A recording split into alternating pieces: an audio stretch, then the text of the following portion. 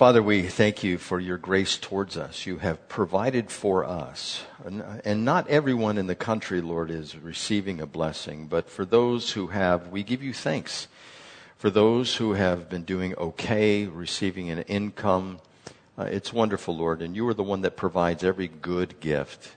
And for those who haven't been so blessed, those who have been out of work, those who are suffering, I pray, Lord, that you would use the hands of those who are believers to assist those who have nothing, whether believer or unbeliever. May we be a witness during this terrible time, not only in our country, but throughout the world. And we'd ask that you would stop this COVID-19. And if there are any politics involved in the shutdowns, Lord, I pray that you would just reveal that to the people. Any kind of chicanery, any type of underhandedness, any type of misreporting, I pray that you would help us all to know what the truth is. And that's what we seek after today, Father, is the truth in your word. And we ask that you would bless it in Jesus' name. Amen. So we recently covered the gifts. The gifts will pass. Love will remain. That was chapter 13. Therefore, love is more important than the gifts, which are being misused inside of the church at Corinth. And the gifts are only for a moment, but they are meant to complement our worship of Jesus Christ and everything that we do for him. And they are meant for the betterment of the church, for those who are inside, that they might receive a blessing from those who serve Christ. And certain gifts can be an impediment if they're not used properly. They can be a stumbling block. And Paul was trying to correct this type of thinking that was inside the church. And he brought some correction to those teachers who were leading people astray, telling them to misuse the gifts. And then we got into the resurrection of Christ and the resurrection of the dead, and we will be getting into the resurrection of the body. But with the resurrection of Christ, I gave you 4 things last week. The historical argument, the logical argument, the theological argument, and the experience argument for the resurrection. Of course, the historical argument was where Paul reminded the people of the gospel that he preached.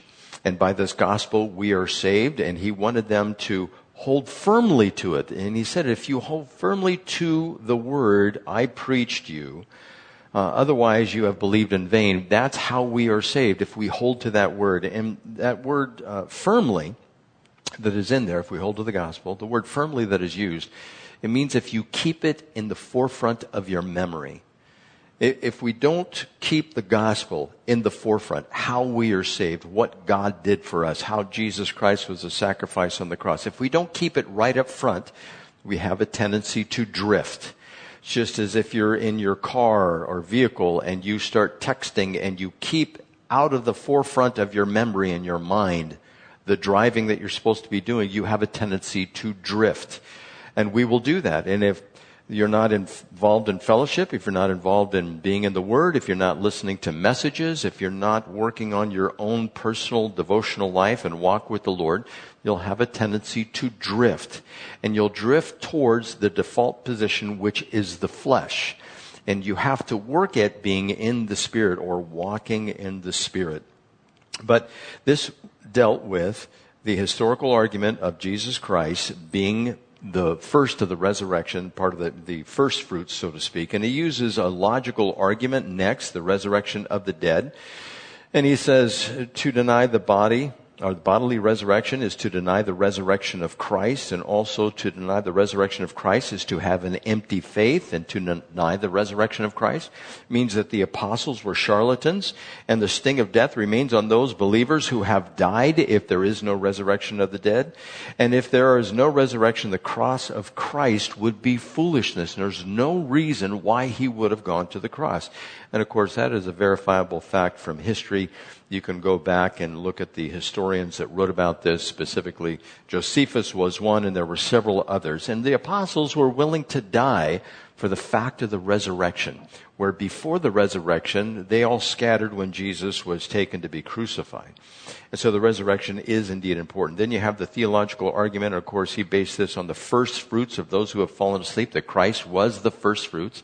And this is taken out of Exodus chapter 23, verses 16 and 19, and Leviticus chapter 23, verse 10, where at the harvest time, they would take the first or the best of the harvest and they would dedicate it to the Lord. And then there's the experience argument. And the experience argument in 1 Corinthians chapter 15, verse 29, now if there is no resurrection, what will those do who are baptized for the dead? Even the pagans believed in the resurrection. And so he puts an end to this argument. He says, do not be misled. Bad company corrupts good morals. And he was telling the Corinthian church to come back to your senses as you ought and stop sinning, for there are some who are ignorant of God, and I say this to your shame. In other words, there were some teachers there who were teaching that there is no resurrection, that it is only this life. They were probably telling people, just live like the Epicureans, just give in to every fleshly desire that you have. And Paul says this, stop it. Stop being ignorant about God and the resurrection of those who die. So we've been through the resurrection of Christ. We've been through the resurrection of the dead using those 4 arguments. And then there is the resurrection body. We have this hope that our bodies, if we die before Christ comes back, our bodies will be raised from the dead and they will be transformed. This is called a resurrection body. In verse 35 of 1 Corinthians chapter 15, it says, but some may ask, how are the dead raised? What kind of body will they come? And this is a reasonable question to ask. If somebody says, well, they're going to be raised from the dead, or I'm going to raise this person from the dead, they want to know how this is going to happen, because once we die, the functions in the body cease. The heart does not pump anymore. The electrical impulses in the brain cease to operate. And there are fanciful movies like Frankenstein where you get the body reanimated. And of course, that's a fanciful tale that is not true at all. And so people have this question, well, how's it going to happen? And he says, how foolish in verse 36. What you sow does not come to life unless it dies.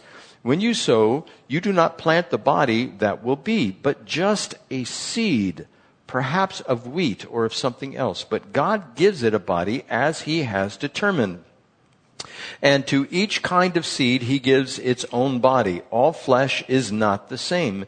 Men have one kind of flesh, animals have another, birds another, and fish another. There are also heavenly bodies and there are earthly bodies, but the splendor of the heavenly body is of one kind, and the splendor of the earthly body is another. The sun has one kind of splendor, the moon another, and stars another, and stars differ from star in splendor.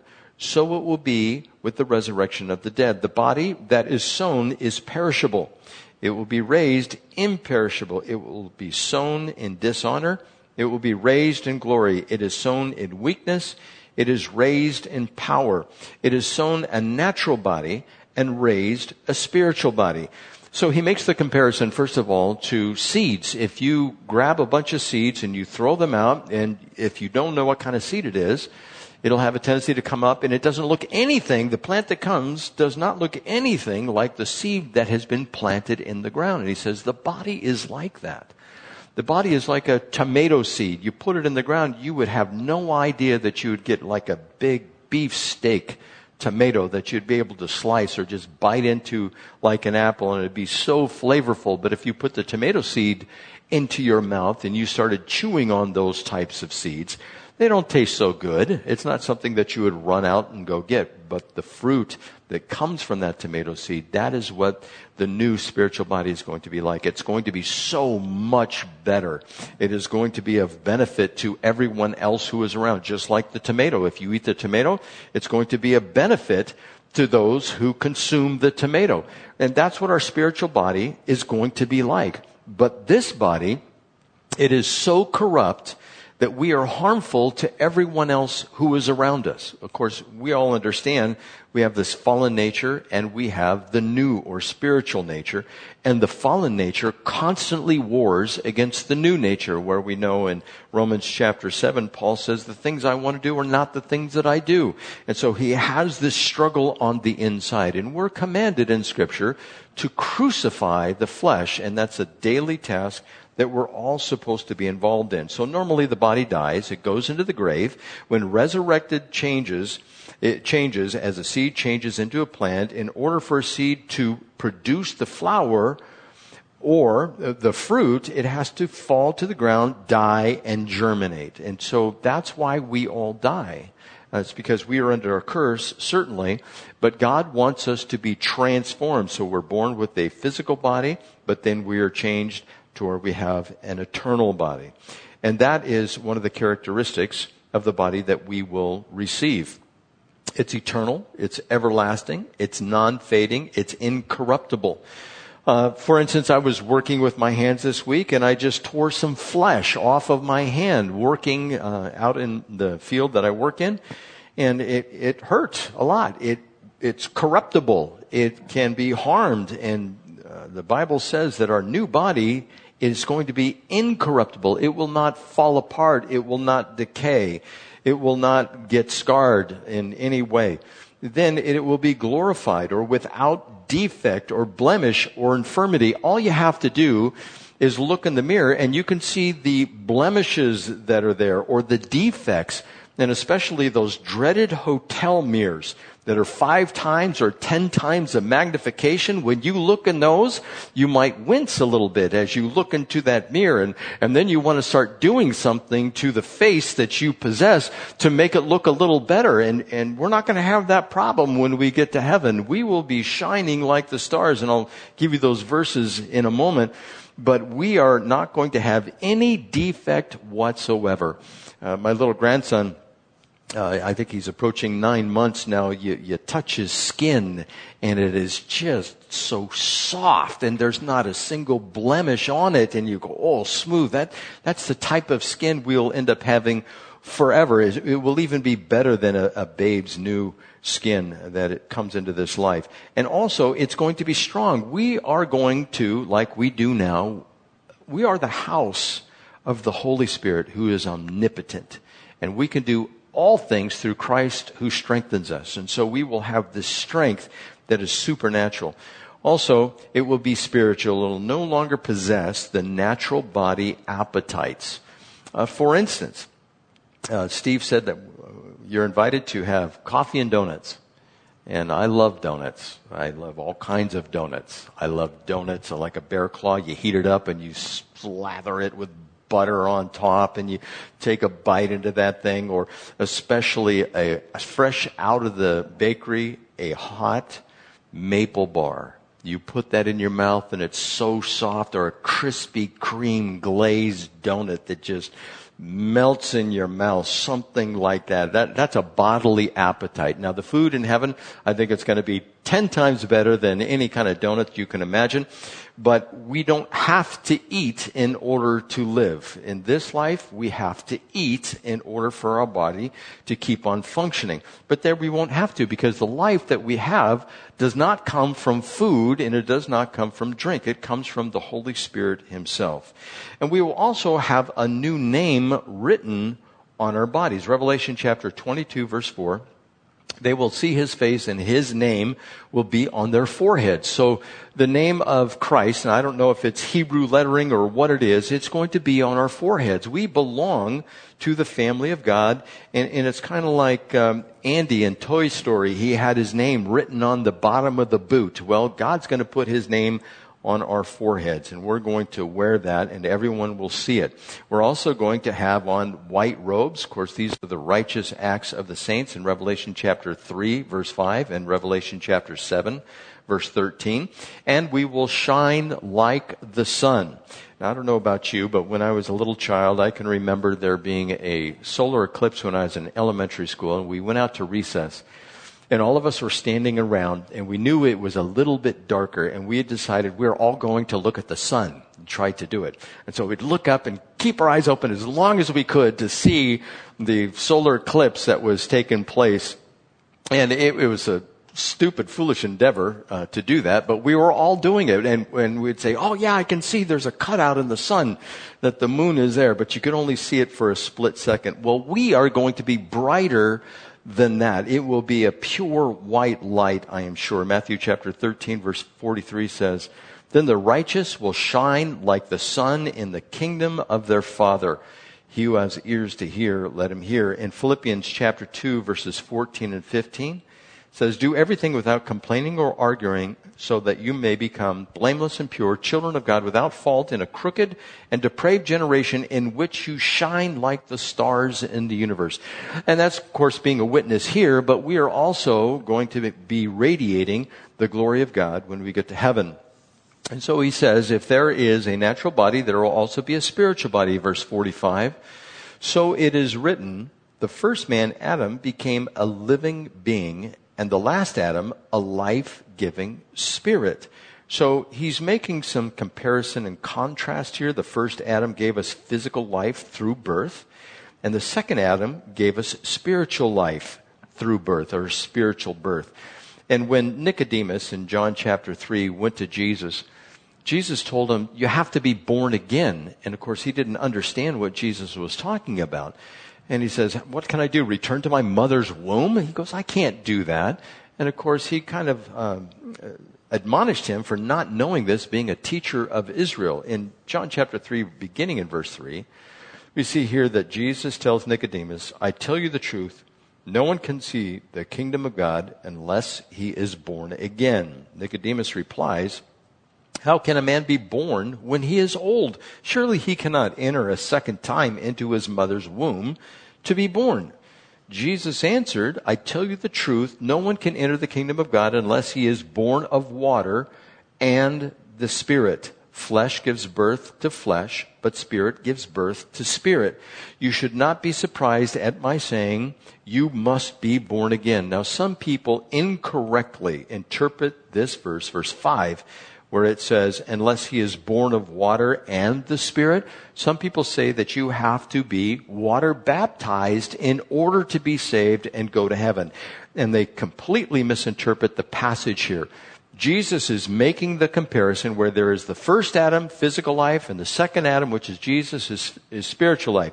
So he reiterates that in John chapter 3, and he says, Adam was born, and you're born by water. We know that when a child is born, the first thing that happens, or one of the first things that happen, to know that the baby is on the way, is the water breaks. The amniotic sac breaks, and that's called a woman broke her water, or her water broke. And then flesh gives birth to flesh, and spirit gives birth to spirit. So we have to be born physically, and then we have to be born spiritually. And when Jesus says born again, you can't interpret that as being born from above, because Jesus came to us from above. Adam came to us from below. And so both of these things are true. It is not referring to water baptism. It is simply referring to being born again. We have to be born into the family of God.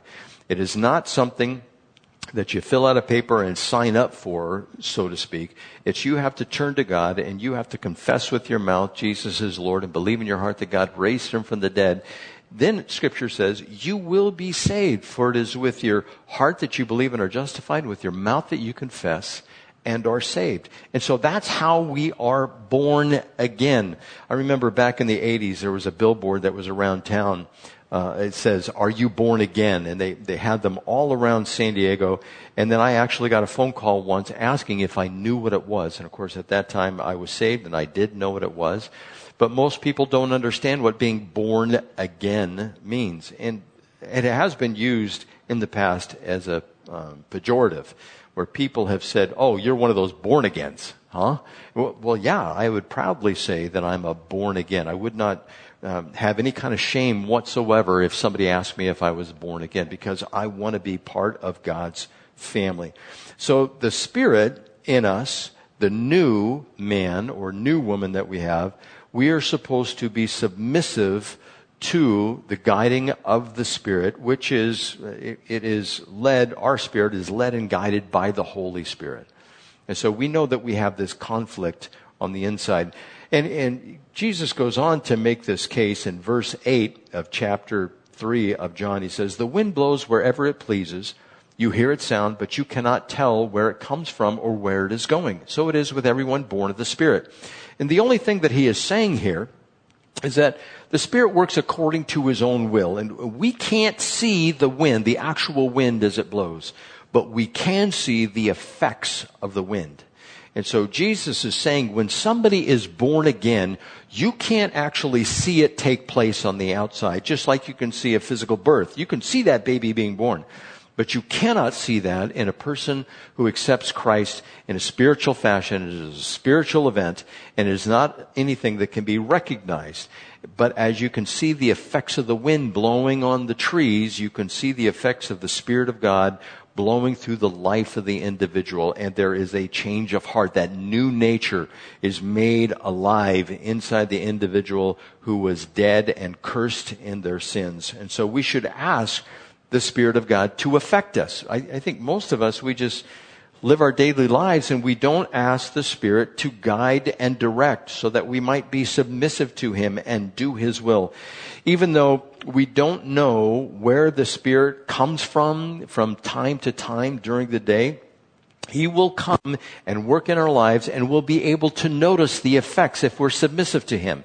If we're constantly in fellowship with Him, He will affect our lives, and we will be able to affect lives of others around us. And that's how He expects us to live. He expects us to die to the flesh. This is Romans chapter 12, verse 1. Offer our bodies as living sacrifices. And if we do that, then we will be able to live for Him. But it's something that He asks us to do.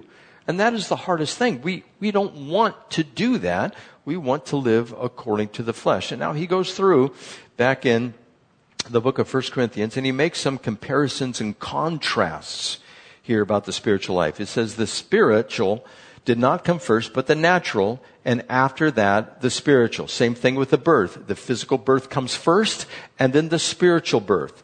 He goes on to say in verse 47, the first man was of the dust of the earth, the second man from heaven. As was the earthly man, so are those who are of the earth. And as is the man from heaven, so also are those who are in heaven. As just as we have borne the likeness of the earthly man, so shall we bear the likeness of the man from heaven. So 4 things he makes a comparison and contrast to here. The spiritual versus the natural, the first man versus the second man, the earthly man versus the man from heaven, and bearing the likeness of the earthly man versus bearing the likeness from the man from heaven. So this transformation is supposed to be taking place. Now we will carry this earthly nature with us until we die.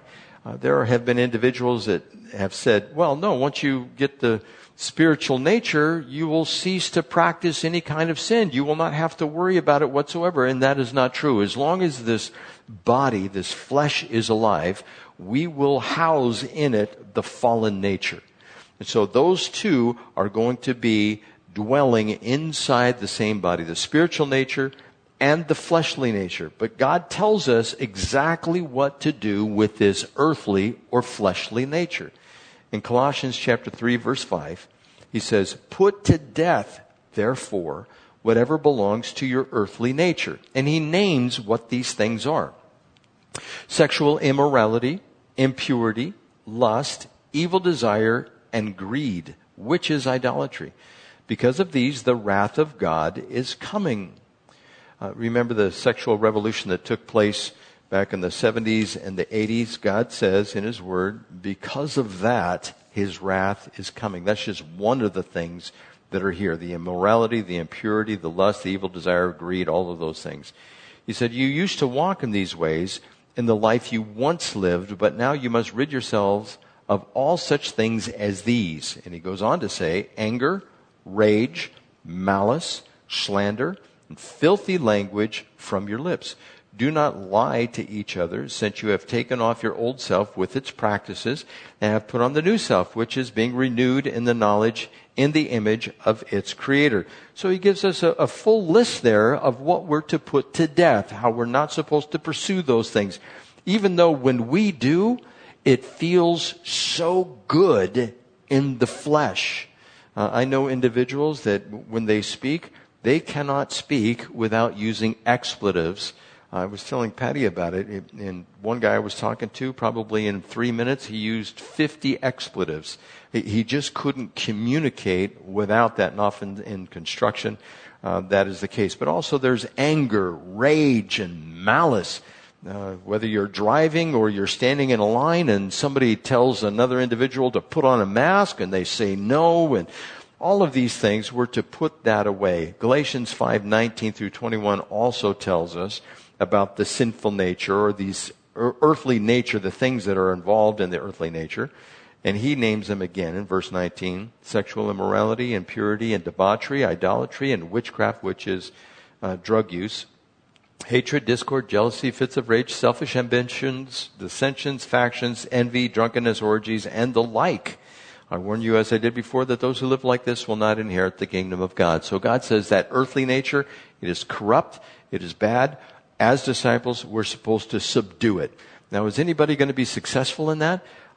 No, because we have the flesh that is going to remain with us, and it has its own desires, and the battle constantly rages. And if we're not walking with the Lord, then we're going to fulfill the desires of the flesh. And this is common to all men and women. And when we fail, we know that we have an advocate with the Father. 1 John 1:9 says, if we confess our sins, He will forgive us our sins. And so this is the task that we are under. Romans chapter 8 verse 12 says, therefore, brothers, we have an obligation, but it is not to the sinful nature to live according to it. For if you live according to the sinful nature, you will die. But if by the Spirit you put to death the misdeeds of the body, you will live, because those who are led by the Spirit of God are sons of God. And so this constant battle rages back and forth.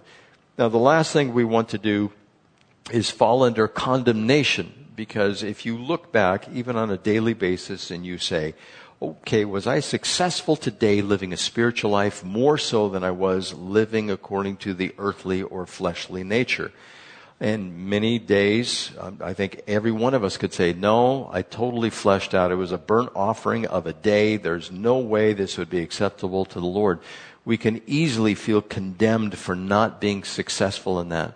But when we turn to God and we say, God, forgive me, for I am a sinner, just like the publican who beat his chest, saying that he couldn't even look up to heaven. But the Pharisee walked away justified, saying, I'm a good person. I do these good things. And God says, He will give us His grace. When we fail, He will forgive us for that. And every day, His mercy is new. So Romans chapter 8, verse 1, there is therefore now no condemnation for those who are in Christ Jesus. We struggle with it every single day. Hopefully we get a little better at it as we get older, but we're never going to perfect the flesh. And God tells us, do not worry about perfecting the flesh. Just worry about crucifying it. He goes on in verse 50, I declare to you, brothers, that flesh and blood cannot inherit the kingdom of God, nor does the perishable inherit the imperishable. So he lets us know the body that we contain, that we have right now, it cannot go to heaven. It is not acceptable to have it there because it is so corrupt. But there are those who do not believe that there is life after death. There are those who do not have a hope in the resurrection. There are those who would hope to extend this physical life without end. And that is what many of the scientists are working on now, is to make this body an eternal body where it does not die, where it actually renews. And they're fiddling with the DNA and the cells and how they replicate. They want to keep those cells young. They are learning actually some things from cancer cells, because cancer cells just keep perpetuating. They keep on living. They don't die out, so to speak. And they want to transfer the technology that is in the cancer cell to the rest of the cells in the body. And they're working feverishly to do that. And there have been books written about this. Given enough time, we will in this flesh be able to become eternal beings. We will live forever, so to speak. And I don't believe God's going to let that happen. I think that He is going to interrupt that at some particular point. Now, it may be that He says, okay, you're going to get a couple 100 years now, but we certainly will not live forever, because God's wrath is coming because of the list of things that I already read to you. Now, with this fear of death and what's taking place in the future, people have this ingrained trepidation, or this shuddering, this idea about death. And the fear of death, I think, is in all people. And the only way that fear can be taken away is if Christ, by His Spirit, lives in us and gives us this hope. Where Scripture says death loses its sting at that point. We don't have to be so concerned about passing away in this life. Matter of fact, the saint who has lived a long life that comes to the end, whether they're suffering from cancer or heart condition, or some people would call it just old age, some of the organs fail, that individual will still have peace even though they are suffering. But the individual who does not have Christ has no peace whatsoever. And this is a view of what happens in the future. Now, we are not concerned as a race of people on the earth about dying so much. We live our lives every day, and it's not crippling to us that one day we're going to meet our demise. And I think God is gracious in giving us this oversight. We look over that day of our demise, and we just continue from day to day. But we need to look to the future. What is going to happen in the future? What is going to be the end result? How is this all going to culminate? When do we get this new body? When is the body resurrected? Well, the resurrection body is talked about some more in 1 Corinthians chapter 15, verse 50. It says, I declare to you, brothers, that flesh and blood cannot inherit the kingdom of God, nor does the perishable inherit the imperishable. Listen, I tell you a mystery. We will not all sleep, but we will all be changed in a flash, in the twinkling of an eye, at the last trumpet. For the trumpet will sound, the dead will be raised imperishable, and we will be changed. For the imperishable must clothe itself, the perishable must clothe itself with the imperishable, and the mortal with immortality. When the perishable has been clothed with the imperishable, and the mortal with immortality, then the saying that is written will come true. Death has been swallowed up in victory. Where, O death, is your victory? Where, O death, is your sting? The sting of death is sin, and the power of sin is the law. But thanks be to God, He gives us the victory through our Lord Jesus Christ. We have the victory over death because He gives us eternal life. Therefore, my dear brothers, stand firm. Let nothing move you. Always give yourselves fully to the work of the Lord, because you know that your labor for the Lord is not in vain. Everything that we do here, everything else, is completely in vain except for that which we do for the Lord.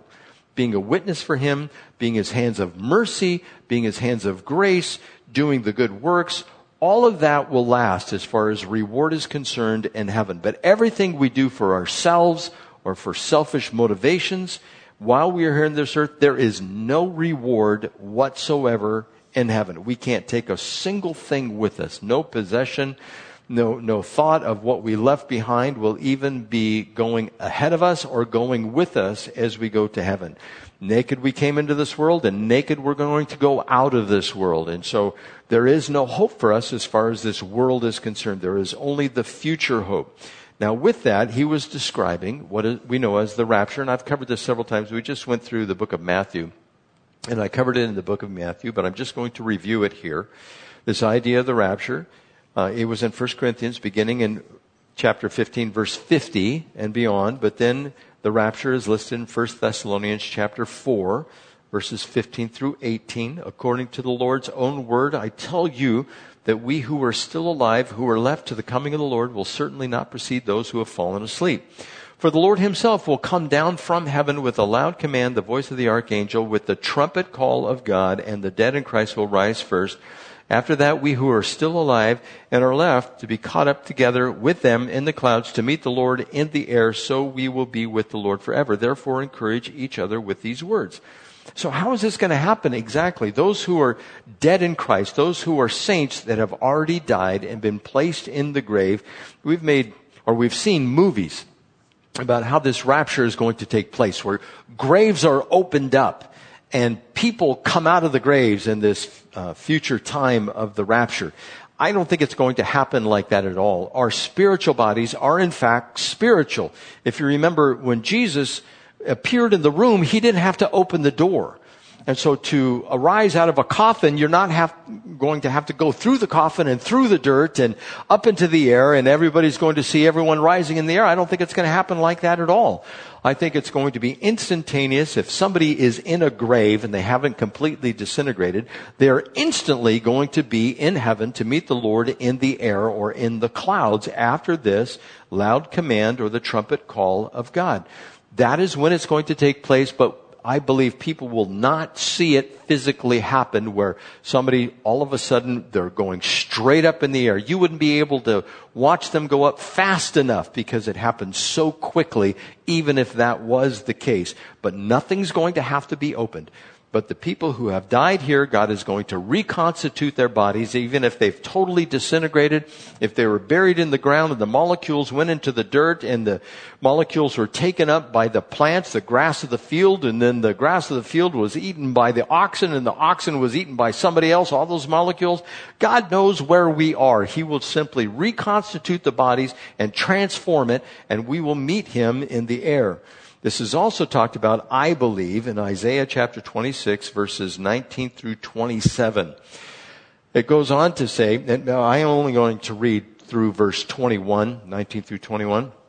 It says, "But your dead will live, their bodies will rise. You who dwell in the dust, wake up and shout for joy. Your dew is like the dew of the morning, and earth will give birth to her dead. Go, my people, enter your rooms and shut the doors behind you. Hide yourselves for a little while until His wrath has passed by."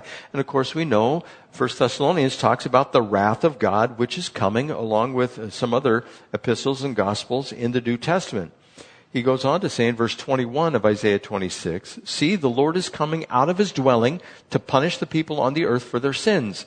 The earth will disclose the blood shed upon her. She will conceal her slain no longer." So even the Old Testament, it foreshadowed what was going to take place in our future, which is the rapture, which is talked about in 1 Corinthians 15 and 1 Thessalonians chapter 4. And the final place is John chapter 14. I'm sure you're very familiar with it. "Do not let your hearts be troubled. Trust in God, trust also in me. In my Father's house are many rooms. If it were not so, I would have told you. I'm going there to prepare a place for you. And if I go to prepare a place for you, I will come back and take you to be with me so that you also may be where I am. You know the way to the place where I'm going." Jesus is the way. That's how we know we're going to heaven. If we trust in Him, we're going to go in the rapture if we're still alive. And if we're not still alive, we're still going to go in the rapture if we've been buried in the ground or if our bodies have been cremated. We will meet the Lord in the air. So that is the future hope of the resurrection of the physical body. That's what we have to look forward to. But those people who have not accepted Christ are not going to go in the rapture. They will be at the great white throne judgment. And of course, we know Scripture says that those who don't accept Christ will live forever in punishment. That is Matthew chapter 25, verse 46, and Daniel chapter 12, verse 2. And so we simply want to understand God told us about the rapture. He wants us to go. He's not willing that any should perish. And all we have to do is receive the gift of salvation. But so many won't. They won't turn to God and confess their sins and receive the salvation because they are after the sinful nature. They love the world and the acts of the sinful nature more than they love Jesus Christ Himself. Now, there are some people that say, there is no historical basis for the rapture. It was not taught in the church until the late 19th century at the Niagara conferences. And of course, that is not true. We know that the Shepherd of Hermes, which was written someplace as late or early as 95 AD, some go all the way to 160 AD. But the Shepherd of Hermes, in that particular text, and you can look it up, it's in Vision 4, Section 23, number 4 and number 5. There are some italicized words in number 5, which means it was probably added. But number 4 says, "You deserve to escape it," referring to the tribulation period, "because you cast your cares on God and opened your heart to the Lord, believing that you could not be saved by anything except the great and glorious name. Therefore, the Lord sent His angel who has authority over beasts, whose name is Segri, and he shut the mouth so that it might not hurt you, referring to a dragon, the dragon or the enemy, Satan. He says, you have escaped a great tribulation because your faith and because you were not double-minded, even though you saw such a huge beast. And the commentary in this passage goes on to say, go therefore and declare to the Lord's elect his mighty works, and tell them that this beast is the foreshadowing of the great tribulation that is coming. So if you prepare yourselves in advance and turn to the Lord with all your heart, you will be able to escape it. If your heart is clean and unblemished, and you serve the Lord blamelessly for the rest of the days of your life. Now, this is not Scripture, but it's making a commentary on Scripture. It tells us we are going to be raptured before the tribulation. There are people that do not believe in the rapture whatsoever. There is the pre-tribulation rapture, which places the timing of the rapture before the 7 years of tribulation. There's a mid-tribulation view that some people say, well, that's when the wrath of God starts. I disagree with that. I think the breaking of the first seal is when the wrath of God starts. That's the 4 horsemen of the apocalypse that are there. And then there are those who have the U-turn theory, the post-tribulational rapture, that when the tribulation is done, we go up and we do the U-turn and come back down. And of course, that flies in the face of John chapter 14. So that's just covering the views on the rapture and what's out there, and all the tribulation stuff that takes place in whether Ezekiel 38 or Daniel chapters 7 through 9 or the book of Revelation. Some people believe that the book of Revelation has already taken place.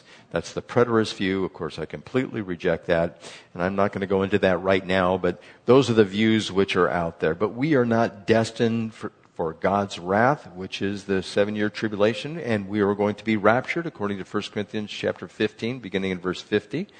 In 1 Thessalonians chapter 1, it says in verse 10, while we wait for his Son from heaven, whom he raised from the dead, Jesus, who rescues us from the coming wrath.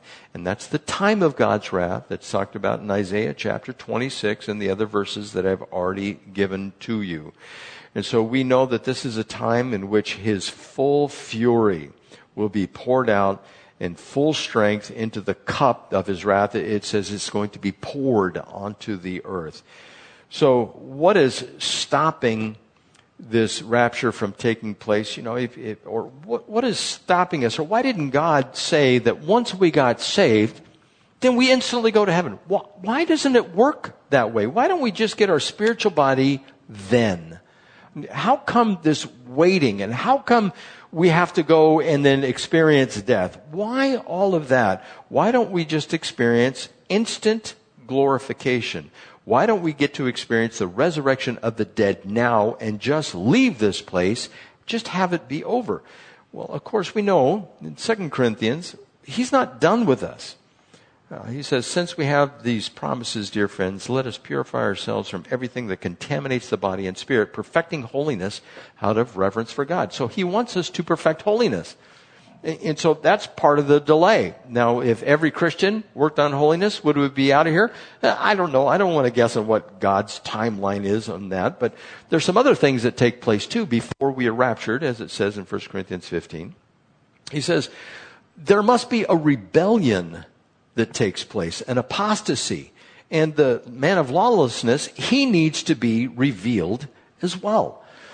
And so we know as we get to the end times, we're looking for these things. Is there a rebellion? Is there an apostasy? Is there a turning away of believers from the church, from Christ, and the world just completely turning away from the knowledge of God? Is it becoming a secular humanist society where if you believe in God, or if you have a theistic worldview, that you are looked down upon, that you are ridiculed? And of course, that is the way the world is going.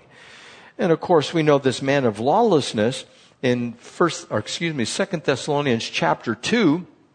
It says in verse 3, well, I'm going to read from verse 1. It says, concerning the coming of our Lord Jesus Christ and our being gathered to him, which is the rapture in 1 Corinthians 15, we ask you, brothers, not to be easily unsettled or alarmed by some prophecy, report, or letter supposed to have come from us, saying that the day of the Lord has already come.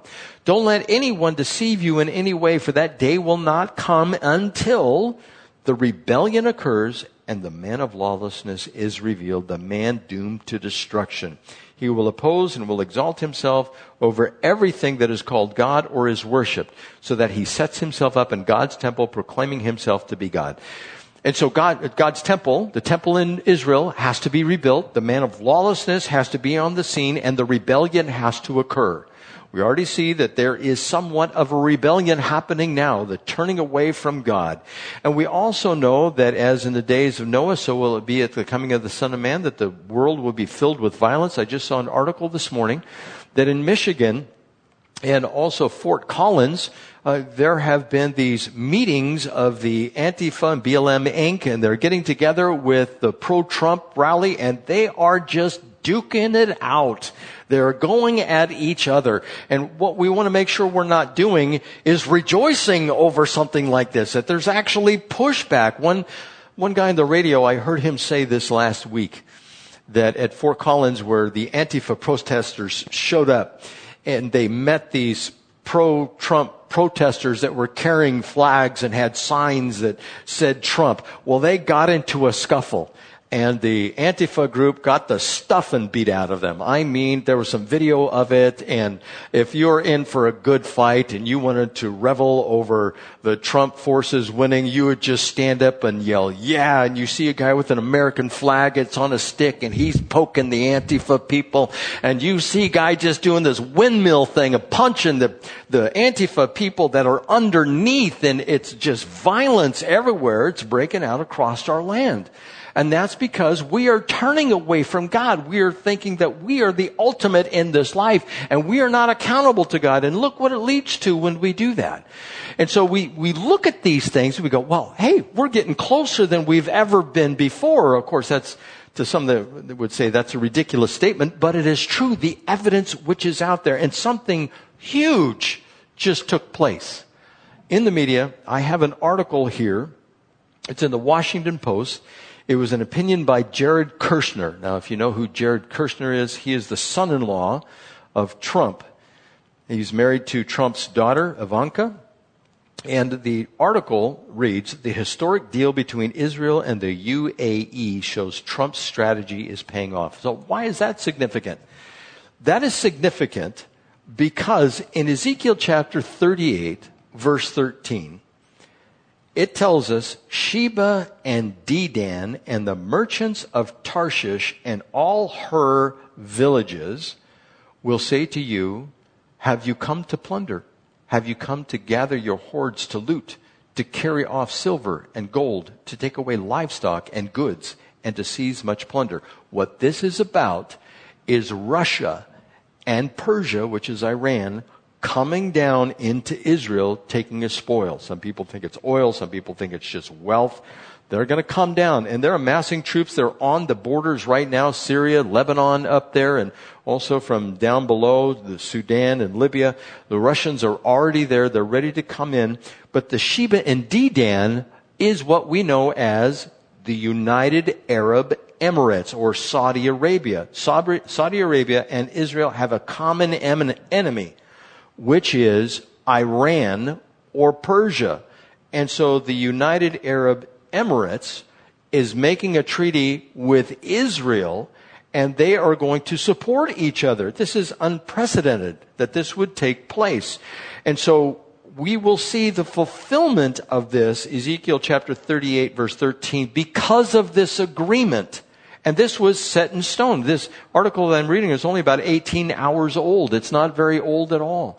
So we look at these things that are taking place in the future, and we say, well, what are the signs that we are right there? What is the sign that 1 Corinthians 15, verse 50, the rapture is going to take place? Well, the man of lawlessness, there's going to be violence in the land, all of these things, the apostasy, the rebellion occurring, all of this is happening right now. And so we need to kind of wake up if we're sleeping. We need to have those ears to hear what is taking place, because Jesus, he's right around the corner. And scoffers would say, oh, they've been saying that for centuries. Yeah, but Israel wasn't in the land. There's not a peace treaty between Saudi Arabia, which is Sheba and Dedan. And by the way, the merchants of Tarshish, that is the area of land, the islands off of Western and Northern Europe, which is Great Britain. And it says, and her villages, which in the King James is her whelps, which is her children or her lion cubs, that type of thing.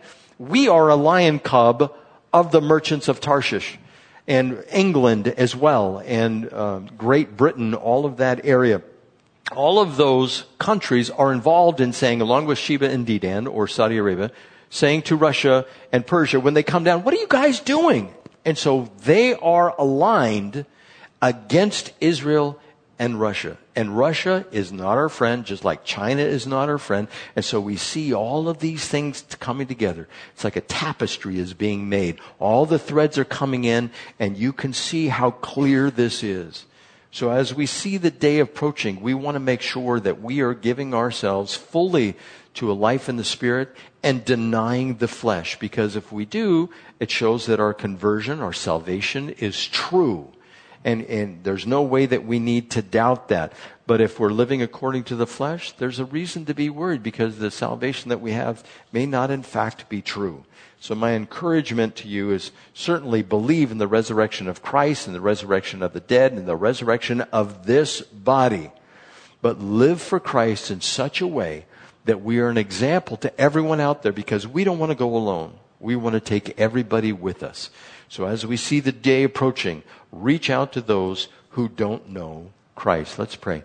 Father, we thank you for your word and the insight that it gives to us. 1 Corinthians 15 and the resurrected body and the resurrection in general that's going to take place. We look forward to that, Lord. But help us not to be complacent, and help us not to be apathetic or to be jaded because of all the things that are happening in this world. We knew that it had to get worse before you come back, before the Antichrist comes in and claims to be the peacemaker. We ask, Lord, that you would give us incredible wisdom, when to open our mouths and when to be a witness to our loved ones, to our family members, to our acquaintances, and even to strangers. And we'll do this with the power of your Spirit, for we wish to walk in the power of your Spirit. Enable us, Lord. Help us to deny the flesh. In Jesus' name, amen.